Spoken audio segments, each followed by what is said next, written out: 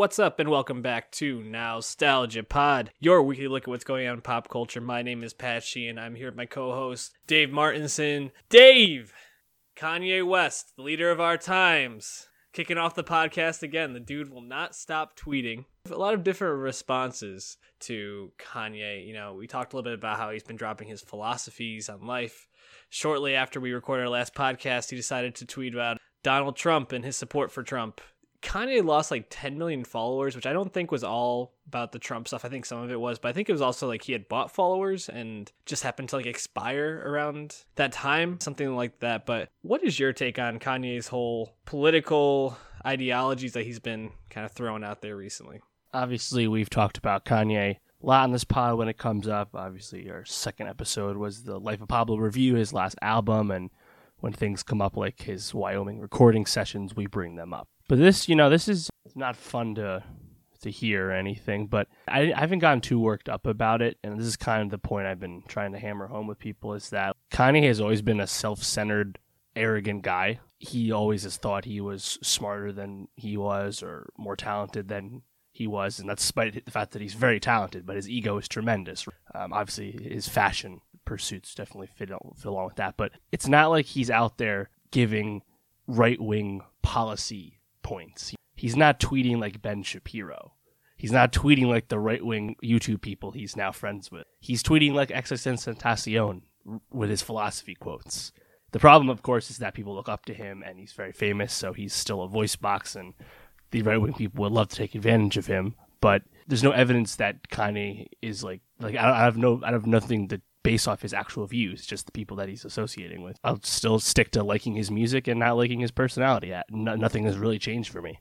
And he follows up dropping these with a song, which he kind of just dropped out of nowhere, called Ye Versus the People, featuring T.I. as the people. Not a great Kanye track, but still a pretty decent hook, which makes me very excited for the album. Yeah, decent beat. T.I.'s verses on this were just incredibly clunky and obviously just serving to whatever point Kanye convinced him to be a part of this. But I agree with you, and I think anyone that looks to Kanye West to be like a cultural leader or a political leader is just misguided, because this is a person that I think when he first was coming up had a lot of progressive beliefs and was a voice around some important topics. You know, there's an interview of him talking about the way that gay people were talked about and probably still are talked about in hip hop culture, and how he talked about how artists need to try to change that discussion. And that's something I agree with. And I think he had some very well thought out points on that. That was over 10 years ago. And I mean, we all know Kanye's saga, his life story at this point. And where he just is as a person, I see him as a provocateur, you know, as somebody who drives discussion around himself, especially at a crucial time before you drop an album. I think this is really what he's doing. If you're really getting worked up about Kanye, take a step back and maybe just find someone else to be your political He's leader. lived in Calabasas with the Kardashians for a long time now, right? He's been a wealthy, not normal person for 10 plus years, right? He's not everyone's throwing back a George Bush meme. Kanye West doesn't care about black people. And it's like, you know what? Whatever he tells himself, he doesn't relate to normal black people or the plight of normal black people, right? He's not actually doing much in Chicago the way Chance the Rapper and Vic Mensa are, despite being a Chicago artist like them. So if you were looking for Kanye to be this leader, even I guess what people would rather him be would be like Jay-Z and Beyonce. They don't really speak about like political issues, but you know what side they're on. And I think people are just annoyed that Kanye is talking like he might be on the other side. But again, he hasn't actually said much to say that declaratively. So I think it's a lot about nothing. It's just unfortunate that because of, you know, how high profile all of it is. But I hope the album's good.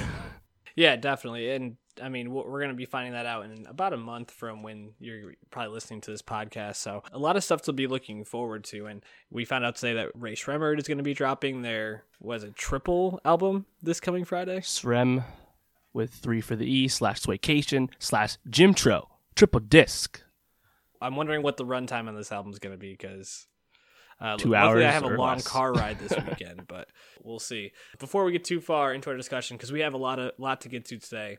Obviously, Post Malone, Janelle Monáe, which we both tweeted about and are very excited to breakdown, and Avengers Infinity War, which we are also very excited to break down. But hit that subscribe button, share us with friends, tell everybody to come and check us out on SoundCloud, iTunes, Google Play, YouTube, wherever you listen to podcasts, we're pretty much there. Dave, this Post Malone guy, I mean, he's really for these youngins nowadays. I see a lot of tweets from, I think, accounts that gear towards teenagers on Twitter that post Post Malone videos of him singing Plain White Tees or Group Love Tongue Tied, and people are just like, oh, how could you not love Post Malone? And I don't. I listened to his most recent album, Beer Bongs and Bentleys. It's his second one, and I did not love this album at all. But tell me why I should love this guy. No, I don't like Post Malone either. I've never been impressed with his music. But like you said, he's quite popular, and that's kind of why I find him interesting, just because I try to understand why the fuck so many people care. And his debut project, Stoney, came out December 2016. We didn't even review it because it wasn't very good. And, you know, I'm usually the one bringing the hip-hop projects to you, if anything. Yep. And I didn't want to waste your time with it. It wasn't worth listening to. Before that, obviously, he brushed on the scene with White Iverson. And then he had Go Flex as his next song. And you were there at the Meadows when we saw him, right? I think you came in at the end of the set. Oh, yeah, that's right. The first year. Don't even remember. He only had those two songs at that time. Then Stoney comes out a few months later. Congratulations with Quavo gets really big. I Fall Apart gets really big. And these are songs that they're racking up the streaming numbers, and they're just kind of lingering on the Hot 100 chart for a long time. I mean, to that point, Stoney has been on the Billboard 200 chart for albums for 71 weeks. Basically, as soon as it came out, I mean, 2 weeks ago, it was 9th. That's solely off streams. He's just driving so many streams because he's so fucking popular. And that's despite the fact that his music is pretty mediocre.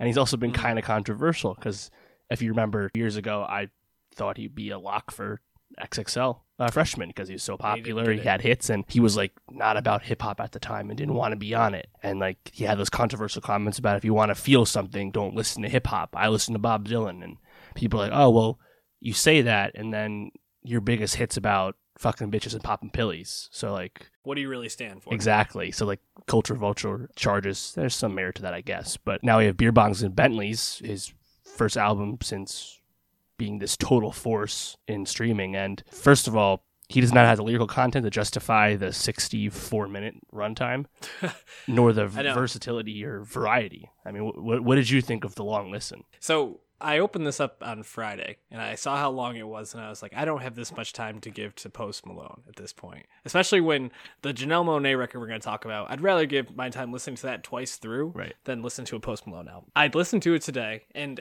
it really just, I was at work, but I had a lot of time to kind of get some paperwork done, and it really just all blended together except for a couple of songs that seemed like he was taking some risks, kind of stood out, but overall just very underwhelming, I guess. I don't really know if I can say that when my expectations for it were pretty low to begin with. Because even thinking back to that Meadows set, I asked everybody, oh, how'd you like him? And they were like, oh, pretty good. He played those songs I know, and then he did some covers. And I was like... Fleetwood Mac, I believe. Yeah, and I was like, Post Malone does Fleetwood Mac, which I found strange. But I think he just pulls off of that nostalgia, early 2000s emo indie rock, basically, and throws that out there for his fans to kind of swoon over and make big. But to talk about the streaming numbers, I was looking at how this album's doing. It's already eligible to go platinum. Right, that's just off the singles because Rockstar was a #1 hit, and it's crazy. Unbelievable. Dude does numbers. Is there anything redeemable about this album? Anything worth listening to? It's produced very well, and what I mean by that is Post Malone doesn't have a great voice. I don't even think he would say that. But it's made in such a way that they make his voice sound as good as they possibly can. It's mixed well. I think there's some decent beats on here. But like I said, it's very lyrically deficient, which, again, funny from a guy who called out the content of rap in the past. But it's a lot of trap anthems about what you expect. People are talking of Zack and Codeine, Disney Channel reference, and it didn't stand out to me at all. Rockstar, I think, has the best line on the album. But it's not from Post Malone. It's 21 Savage when he says, why you got a 12-car garage but only got 6 cars. That's fucking, that's hard as hell. That was great. 21's great on that song. Yeah, he's just so mean. I mean, some bitches, I didn't mind G-Eazy or YG on that track, but it's still pretty generic. I thought 92 Explorer sounded at least more unique than most of it. That's towards the end. And Candy Paint is a really popular song already. That was on the Fate of the Furious soundtrack. So that song's a year old. I actually thought Stay stood out just because it was so different from the rest of the album. It's basically like this acoustic song where he's exploring this unhealthy relationship with a partner or an ex-girlfriend on it, which I actually think might be a lane that he could maybe be successful in, is moving more towards what these type of covers that he does, because it's obvious that a lot of his fans like that. You know, in a way, we talked about this with X Tentacion, and it just seems like he doesn't really have a feeling for who he is as an artist completely yet. And when you become popular off something that you pretty much openly bash, I think that makes sense that he's stuck between doing something that maybe he doesn't feel totally 100% is real art, and then not being good enough at what he actually wants to do. Right. But it just kind of leaves him feeling like a pretty hollow artist in general. Yeah, and I mean, and also like he kind of came out through hip hop, but he's not really much of a rapper. He's he's just a mediocre singer, if anything.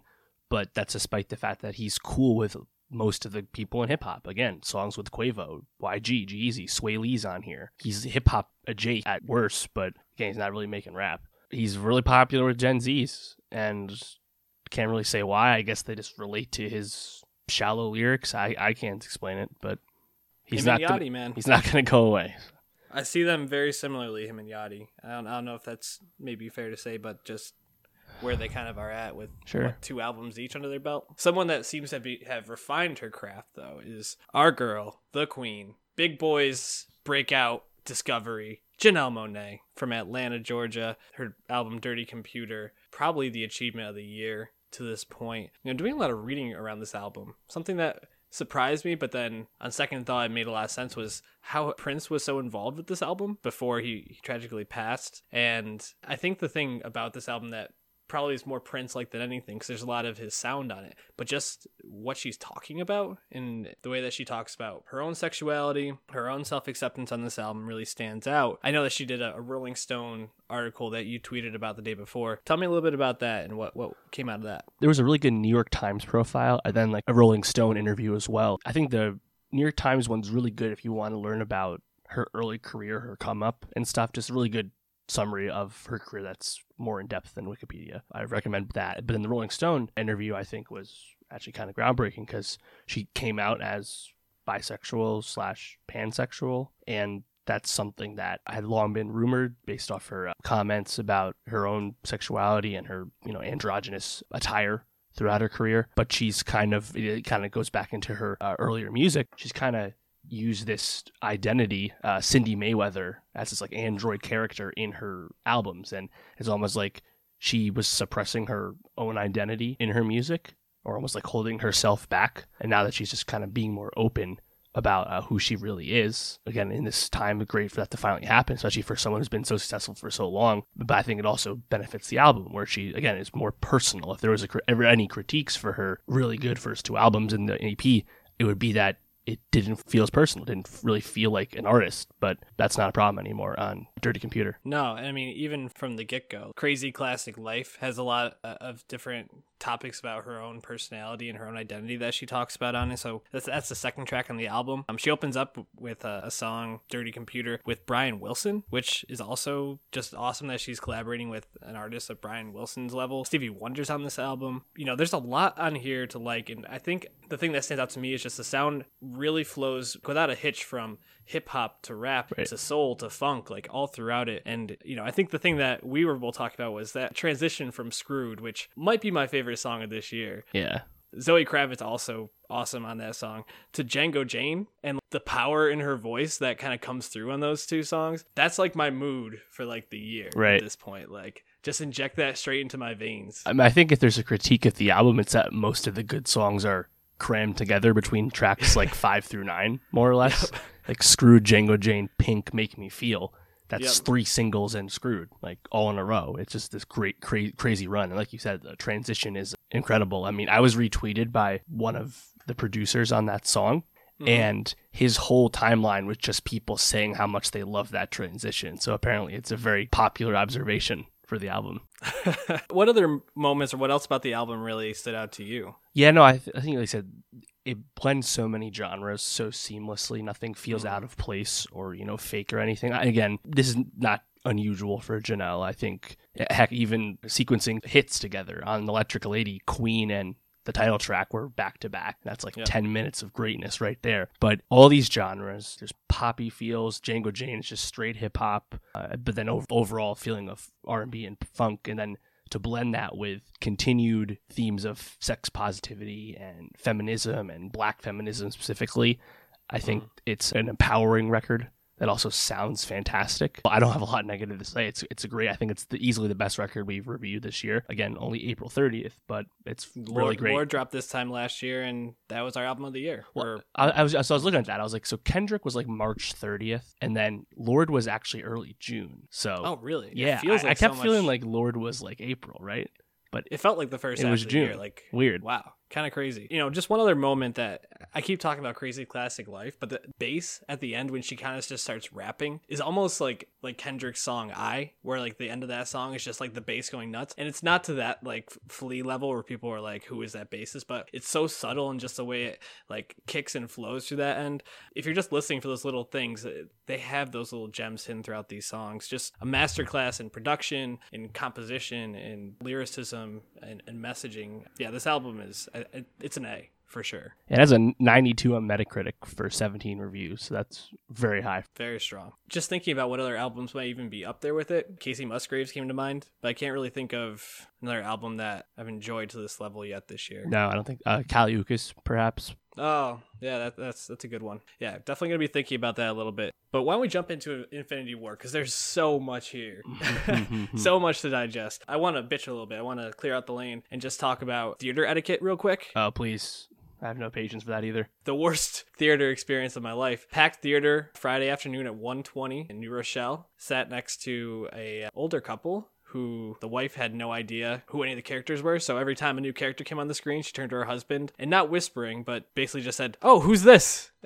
Every single character's like, you went to Infinity War, which we're going to talk about this, but you kind of had to know who these characters were going into this to maybe get the full effect. Then the person in front of us, their phone went off 3 times and they just refused to shut it off or turn the ringer off. The end of the movie, this family that the parents brought their like young children, like 5 or 6 kids, were tired by the end of a 2.5 hour movie that they didn't really care about, literally playing games and watching videos on their parents' phone at volume during like the most emotional parts of the movie. I just come on, man. Everybody's been to a theater at this point. Know your etiquette. Bring headphones. Like, plan for it. If you're gonna talk in the theater too, whisper.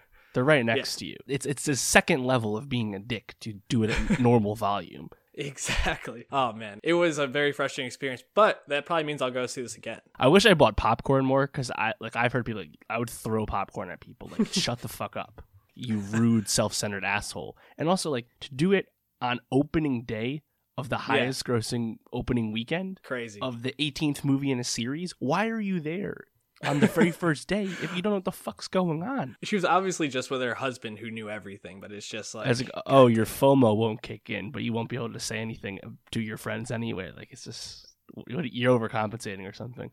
I agree. But you mentioned this is the biggest opening for not only a superhero movie, but any movie ever, not only domestically but worldwide, with domestically 250 million, worldwide $630 million grossed. I mean, just unbelievable numbers. But we knew that this movie was going to be huge. With everything that Marvel's been leading up to, this thing had to be a hit. It's at 86% on Rotten Tomatoes. Does that seem right for you? Yeah, I mean, if you look at it, it's like 200 plus positive reviews and like 40 something negative. That sounds about right. And actually the box office estimates are actually updated now. It's 258 million domestic and like 640 worldwide. So it's the biggest global launch of all time, past Force Awakens for biggest domestic.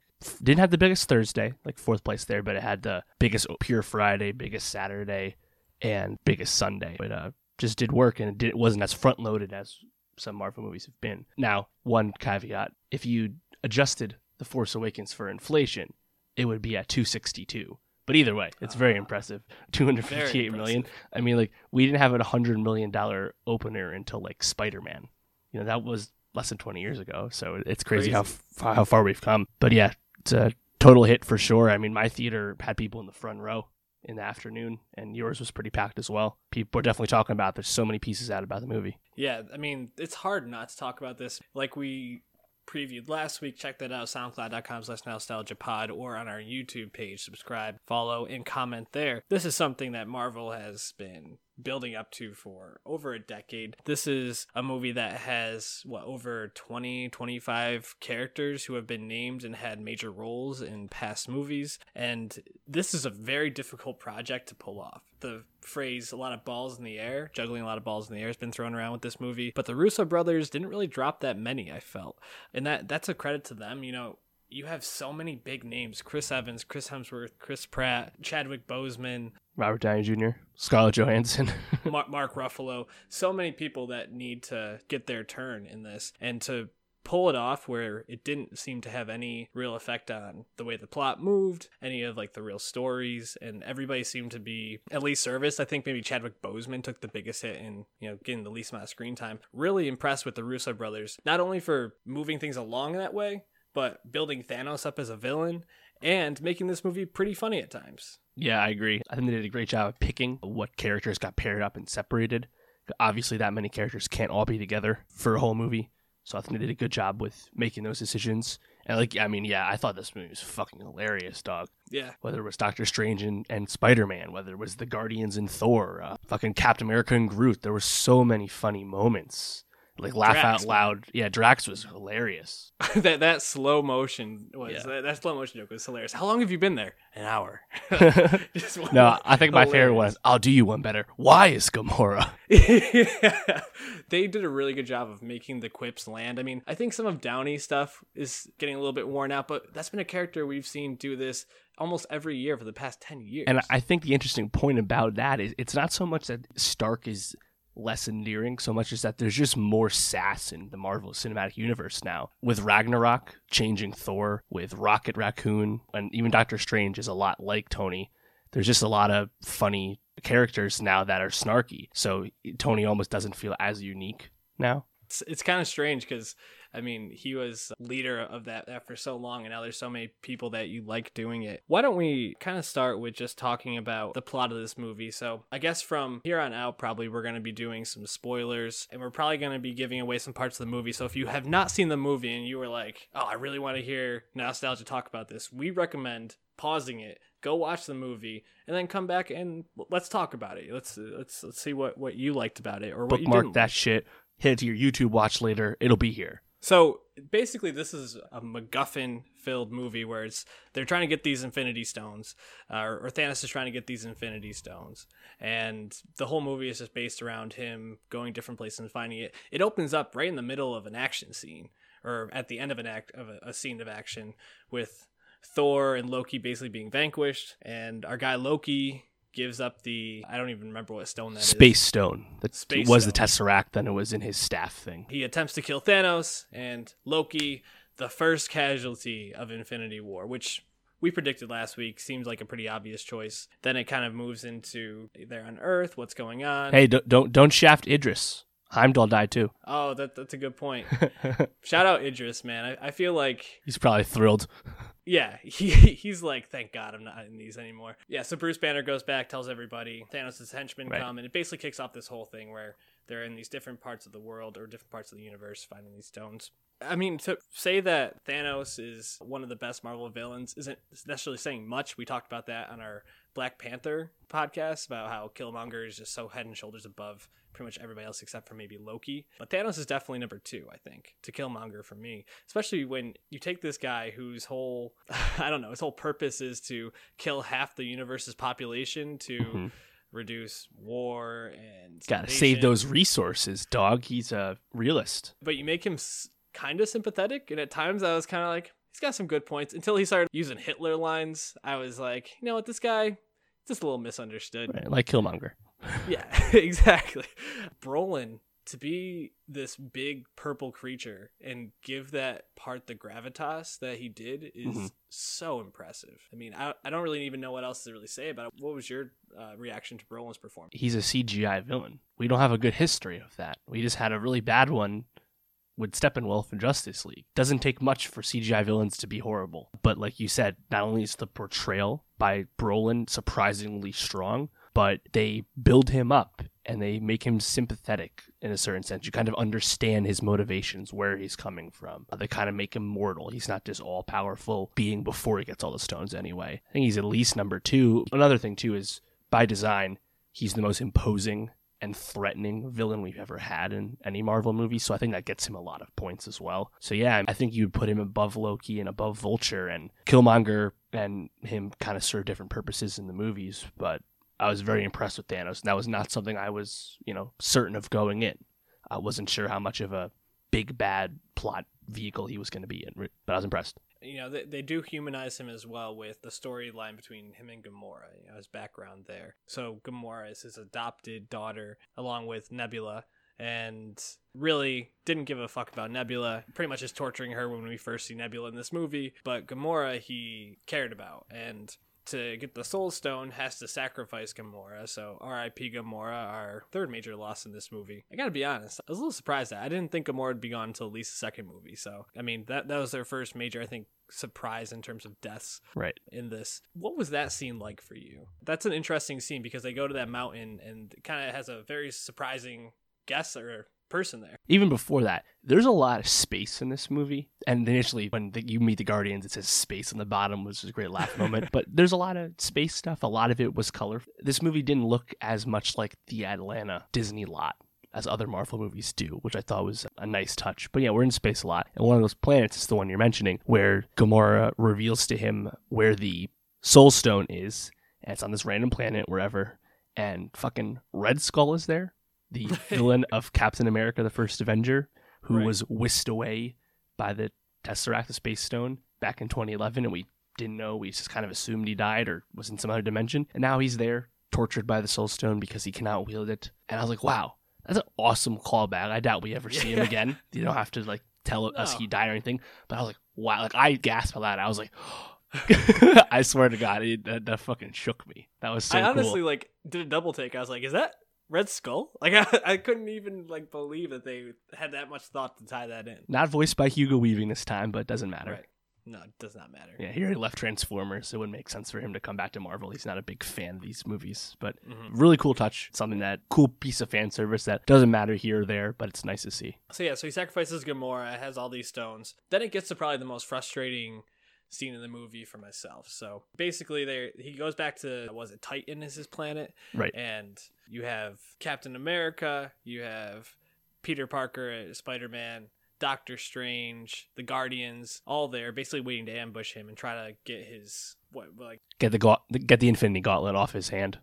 Stop him before he goes to Earth to take this last stone from Vision. Yeah, his big mitten. So they're basically getting it off after this pretty awesome, great scene. Quill finds out, Star-Lord finds out that Gamora was sacrificed, and he punches this dude in the face and ruins the whole thing. And I was like, man, not only does that fucking suck, but why didn't they just chop that dude's head off? I guess the argument would be the second they start to kill him, he would wake up and fight them back. But come on, one fell swoop.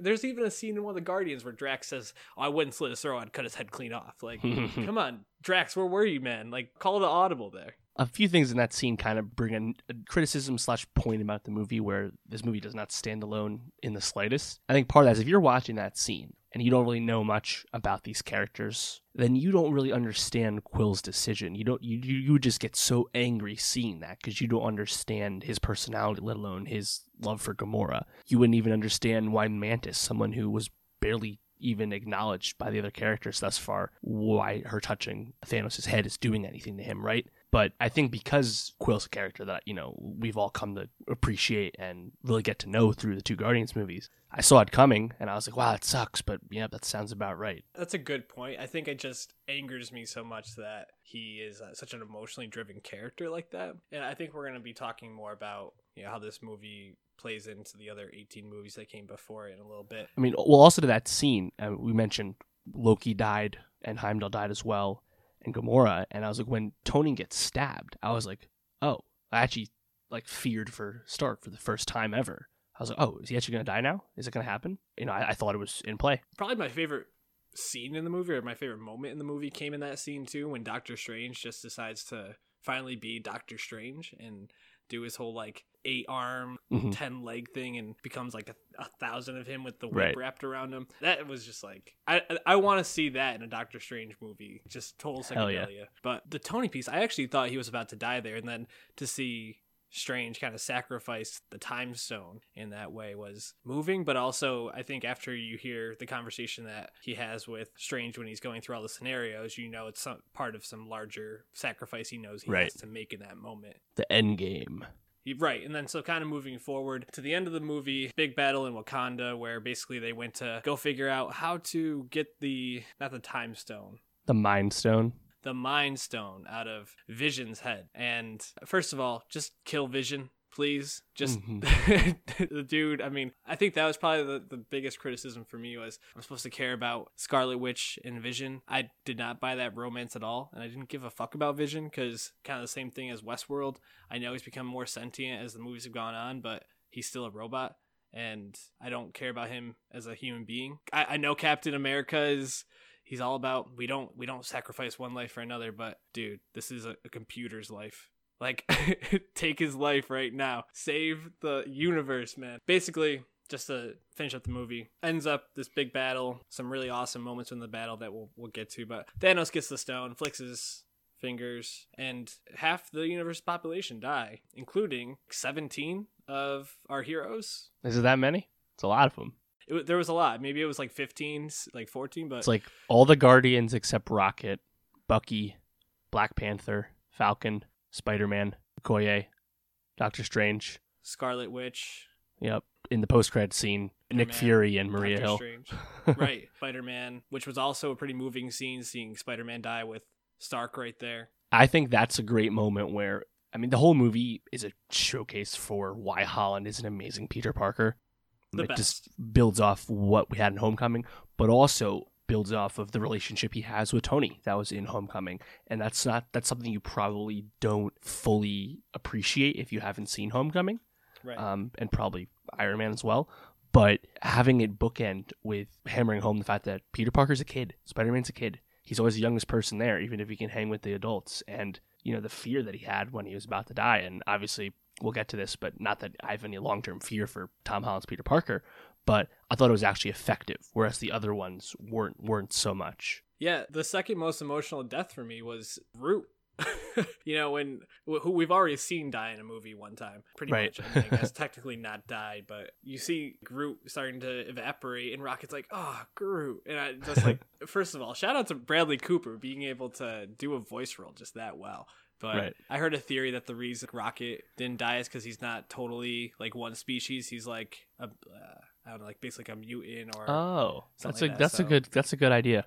Yeah, I like that. That makes a lot of sense. Yeah, and also T'Challa dying. You know, he's one of the first ones to go, and it's like that was the moment I was like, holy shit. Like, okay. What remains is all the OG Avengers and Rhodey. It's kind of the original team again, which I think is actually an interesting way to frame the next movie, where inevitably they're going to undo most of this. Definitely. We didn't really talk about Thor much. I mean, him and Rocket were on their own little like side quest for a while to get like a axe for Thor, which also like shout out Peter Dinklage with I don't know if it's a good performance, but it's a performance as this big. Everything Thor does is probably the least plot driven of the movie besides the beginning scene where Loki dies and stuff. I thought everything that he had with the Guardians was great because they kept his Ragnarok new character persona, his funny quips, and you know his headbutting with Quill and Drax getting in on that too. I thought it was worked really well. But I did think the scenes with Peter Dinklage and Rocket, I thought that went a little too long. Yeah, it's a long movie. Nothing really dragged for me, but I did think that didn't need to be that much, just because like, yeah, I know he's gonna succeed with the star and getting his hammer. Right. Let's speed it up a little bit, you know? Yeah, I thought the most effective part of that was just seeing Groot come from being this annoying adolescent tree to sacrificing a part of himself for this and kind of getting back in the fight. Also, my favorite line from Thor, who Chris Hemsworth killed it in this movie. He was fantastic once again. But when he goes, "This is my friend, Tree," just the way he like delivered that, so perfect. Hell yeah. And then that scene where he shows up in that final battle was just like one of the moments of the movie for me. What other moments stood out for you in this? See, I mean, I think actually underrated moment was when the Guardians meet up with Peter, Tony, and Strange, and they initially start fighting, because they don't assume that they're allies. They're like, oh, that was great. That was a lot like a mini Civil War airport scene all over again. Then again, a lot of these characters meeting for the first time. It starts off early with Strange and Stark. There's a lot of good stuff. And then even like when Cap first shows up out of the shadows, and everyone's like, fuck yeah, because like Cap hasn't been around since the end of Civil War. Like, what have they been doing? And I actually liked the Vision Scarlet Witch thing. Like we said last week, not that anyone cares about those characters, but I do kind of feel like even if it won't work for most people, you kind of owe it to them to kind of give them a little something. Right. If they're going to be a little more integral to the plot than, say, a Hawkeye. So I was okay with it.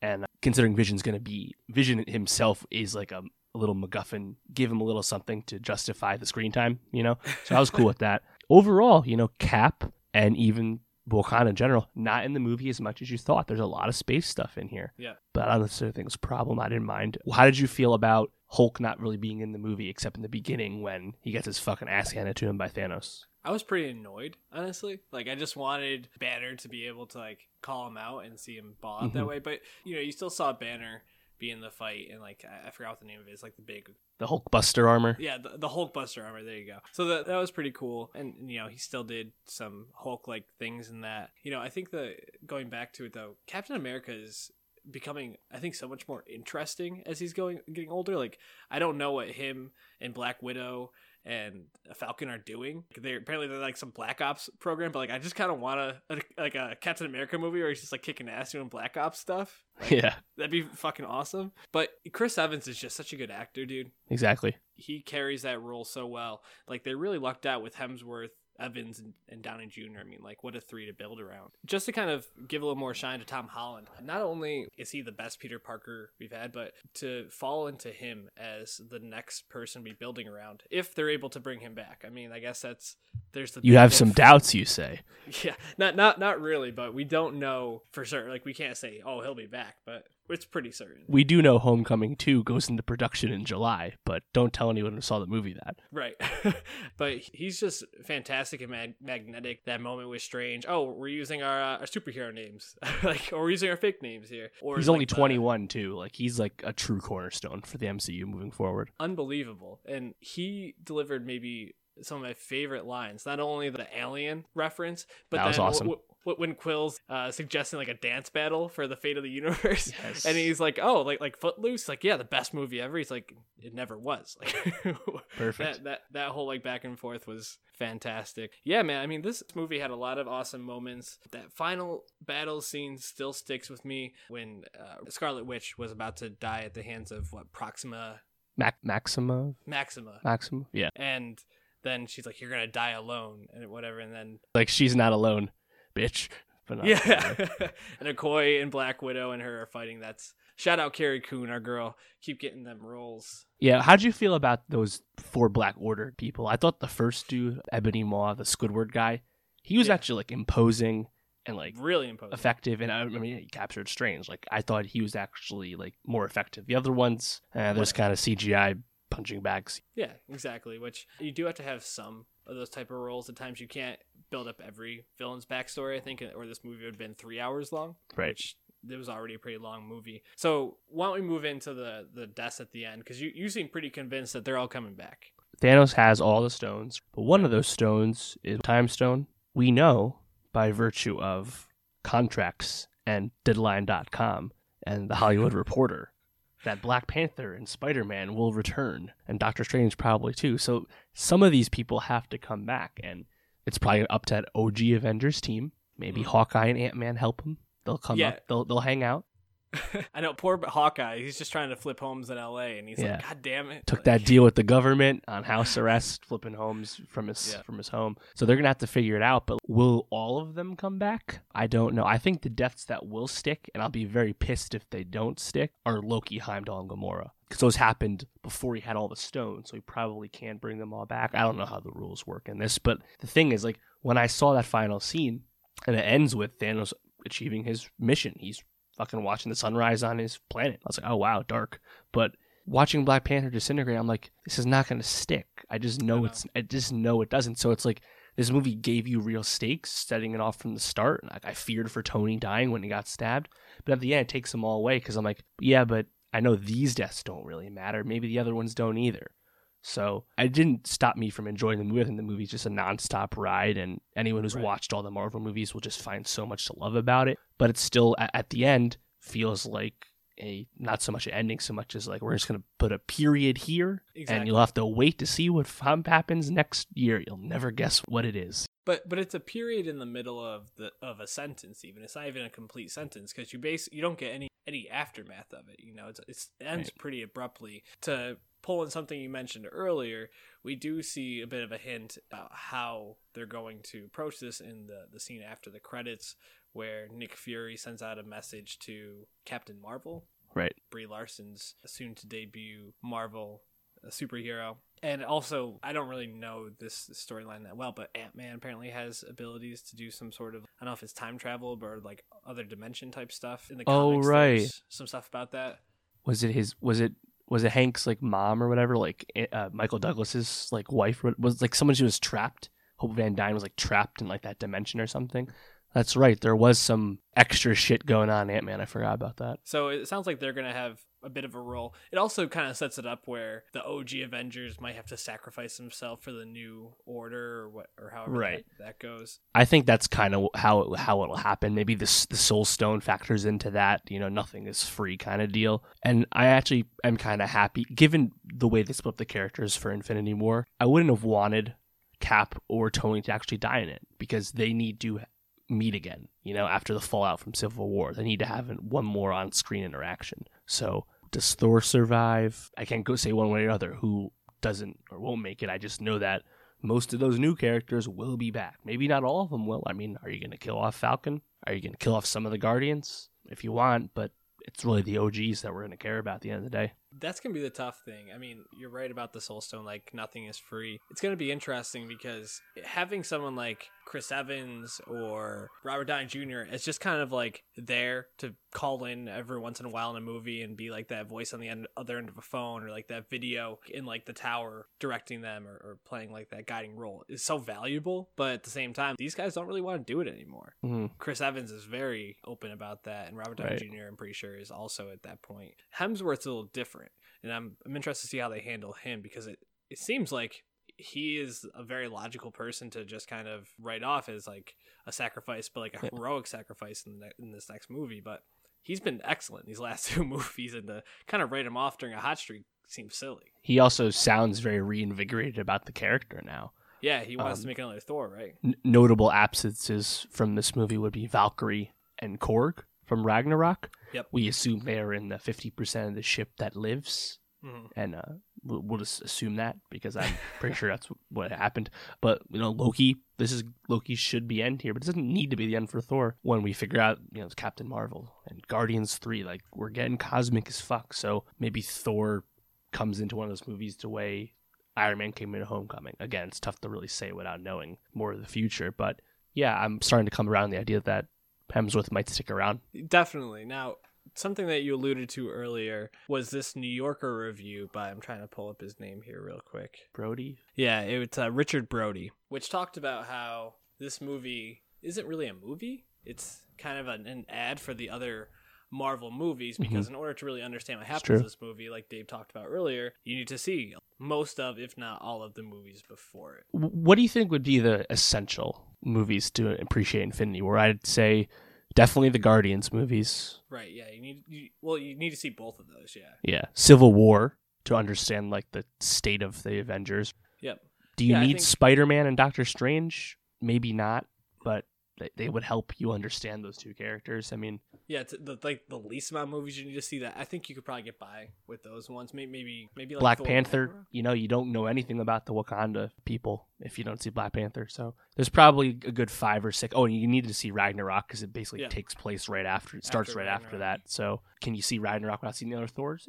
Probably. But yeah, I think so. You probably need to see at minimum 6 movies, which is a big ask. Sure, but it's been a decade. Has anyone been able to, I mean, there's people, but anyone that follows movies or likes superhero movies, has anyone avoided all 18 of these movies somehow? Unless you're like just a huge DC fan and are like, I just ride with Mhm. like this new DC superheroes, which just choosing to like the wrong side at this point.